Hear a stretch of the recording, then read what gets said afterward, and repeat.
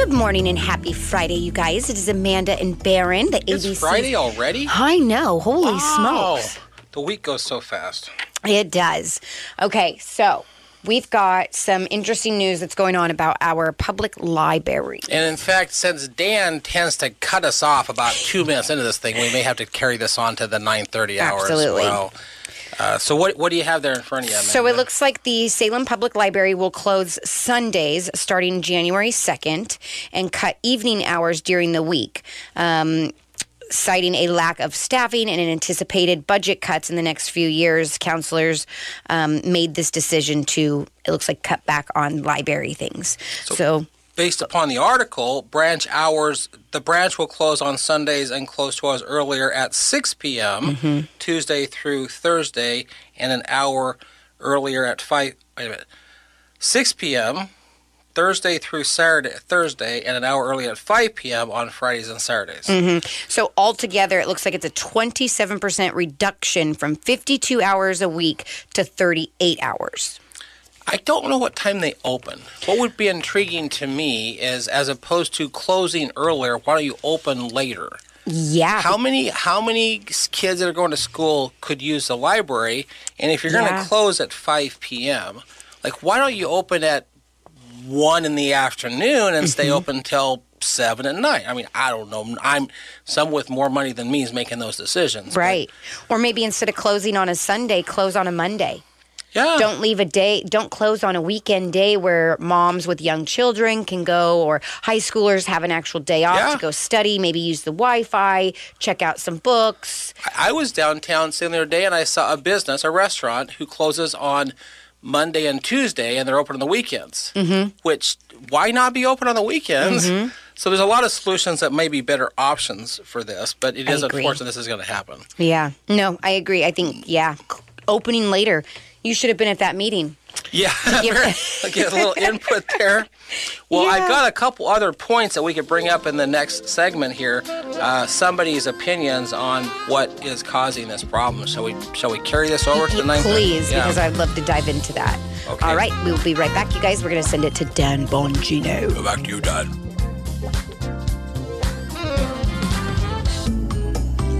Good morning, you guys. It is Amanda and Barron. So that last half hour, we got into a pretty interesting discussion. Yeah, Shall let's we keep that going? Please, because I think it gets a little bit more interesting. Yes. Well, you found something that on the Time. This is interesting what you found on the Time. Oh, yeah.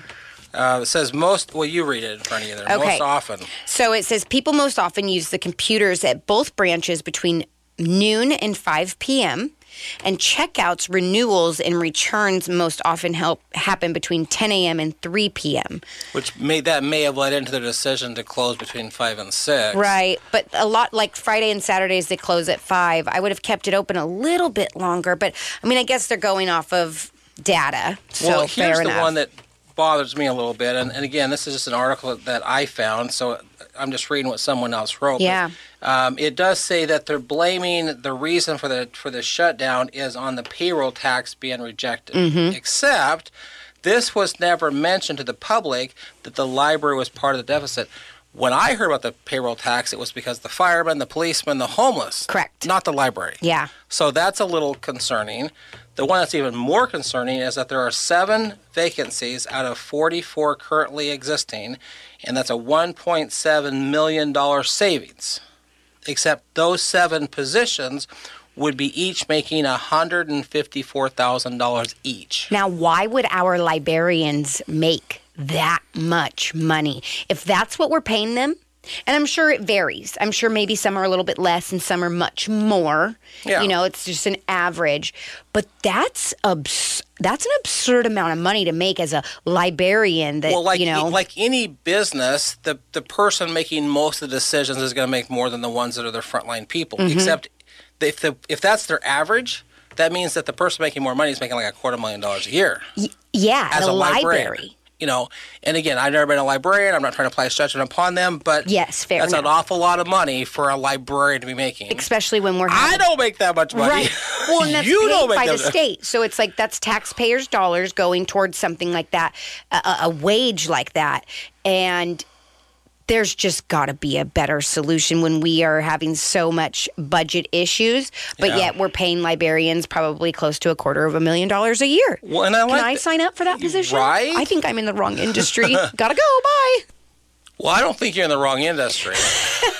But here's the third point they brought up in this article. And this one really is intriguing to me. We just spent all that money to remodel the library. Oh, yeah. And now 1 year later, we're starting to do cuts. Oh. Who's making these decisions is what's concerning to me. That's a really good question, actually. Because I'm pretty sure the library is part of the city of Salem's... someone within the city of Salem is who their boss is. Yeah. Right? It's not a private industry. It's a city-funded thing. For sure. So there are many issues that are going on with the city of Salem that need different leadership. I agree. And I will put a plug in right now for Julie Hoy as our new mayor.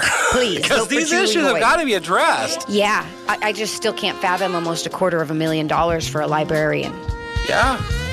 Yeah, I can't wrap my mind around it. The numbers don't add up. The numbers never add up, Baron. I know. Never. Good morning, you guys. It is Amanda and Barron, the ABCs of KSLM Radio, and we are here live at Matthew Miller's Holiday Bash for foster families. So the event started at 10 p.m. 10 a.m. right now. Just get started. And it goes till 2 p.m. And we have Robin here with us from Pathways. And so Robin is the president of the board for Kicking Cancer. Correct. And Pathways is one of our key programs. Yeah.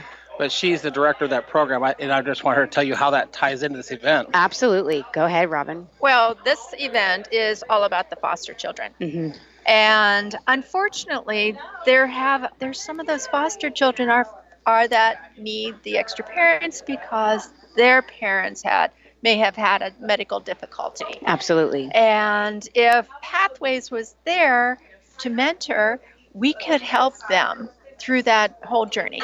Yeah. And that's what we do. We go in and we work with those children and hopefully help them create a brighter world for themselves. Yeah. So what would it look like for you guys to step in? So let's say I reach out and I say, hey, I need a little bit of help. So there is, what you do is you go in and we find the families who have the children, and they need to come to us to tell us they have the children. Absolutely. Then I assign a mentor to that child, and that mentor designs with that family what they can do with the children. So there's help with homework. There's taking them out for an ice cream cone.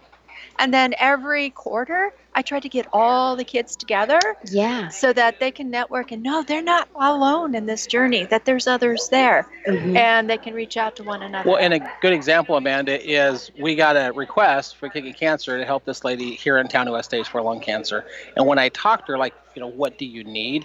The need really is her 10-year-old son. Yeah. And then Robin, we got to get Pathways involved here. So Ricky from our board is now paired up with Silas, and they're going to go to Michelle Ashley's and decorate a cake together. They're going to go to Silver Falls and go for a hike together. They already brought him over to meet Damo and sign something. Yeah. So that's what that's all about. Oh, awesome. Well, thank you guys both so much. All right, you guys, we'll be back in about a half hour. Stay tuned.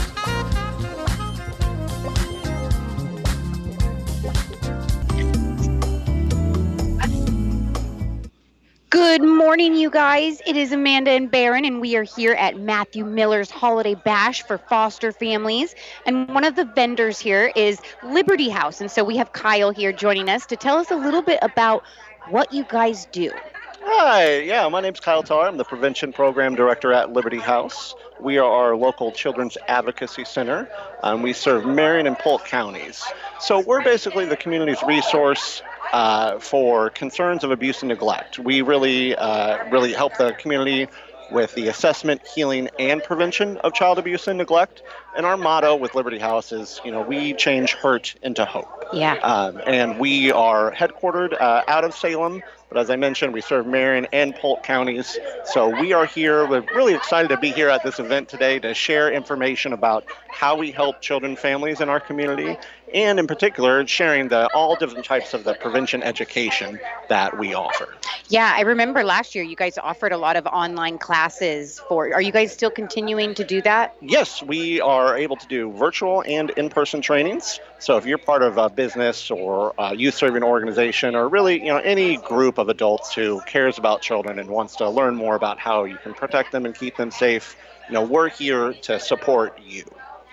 Okay. What that thought comes to me with this being the foster, this is an event for foster kids. Yeah. How often would you say that there's a family where there's some abuse occurring where the foster system gets involved? Is that a pretty... may take custody of the child. Okay. So yes, we're here as a resource for all families, but yeah, there's certainly quite an intersection with child abuse and the children who are removed from their home for their safety and well-being. Well, what I'm noticing, Amanda, is this is a very festive event. We've got several beautiful elves running around. Me too. And like $10,000 worth of gifts in the other room. Mm-hmm. And every vendor that I'm seeing is involved in those kids' lives in some way, whether it be a prevention, or we just had Robin with the Kicking Cancer Pathways program. Mm-hmm. But this is for the kids to celebrate the holidays, right? Mm-hmm. It's amazing to see people like you, Liberty House and Pathways and KSLM Radio, CASA, to come together. And we're all here for one common reason, and it's to give these children hope, to give them a better life. And so it's amazing to see them. We've got a decorating cookie table in front of us, and it's just awesome. There's photo booths. They've got little crock charms that are brand new, that are free for the children. It's just amazing. Are there any left? Because I noticed you took quite a few. I did. I bought some. Stocking stuffers. Yeah. So I just appreciate what you guys do, because without you guys there, I know a few families actually that have utilized you guys, and the difference that you guys truly make, there's no words for. So thank you. Yeah, thank you. We're going to go back to Dan Bongino. Thanks again, Kyle. Kyle, you have a blessed day. You too. Mm-hmm. All right, you guys, we'll be back in about 30 minutes, so stay tuned.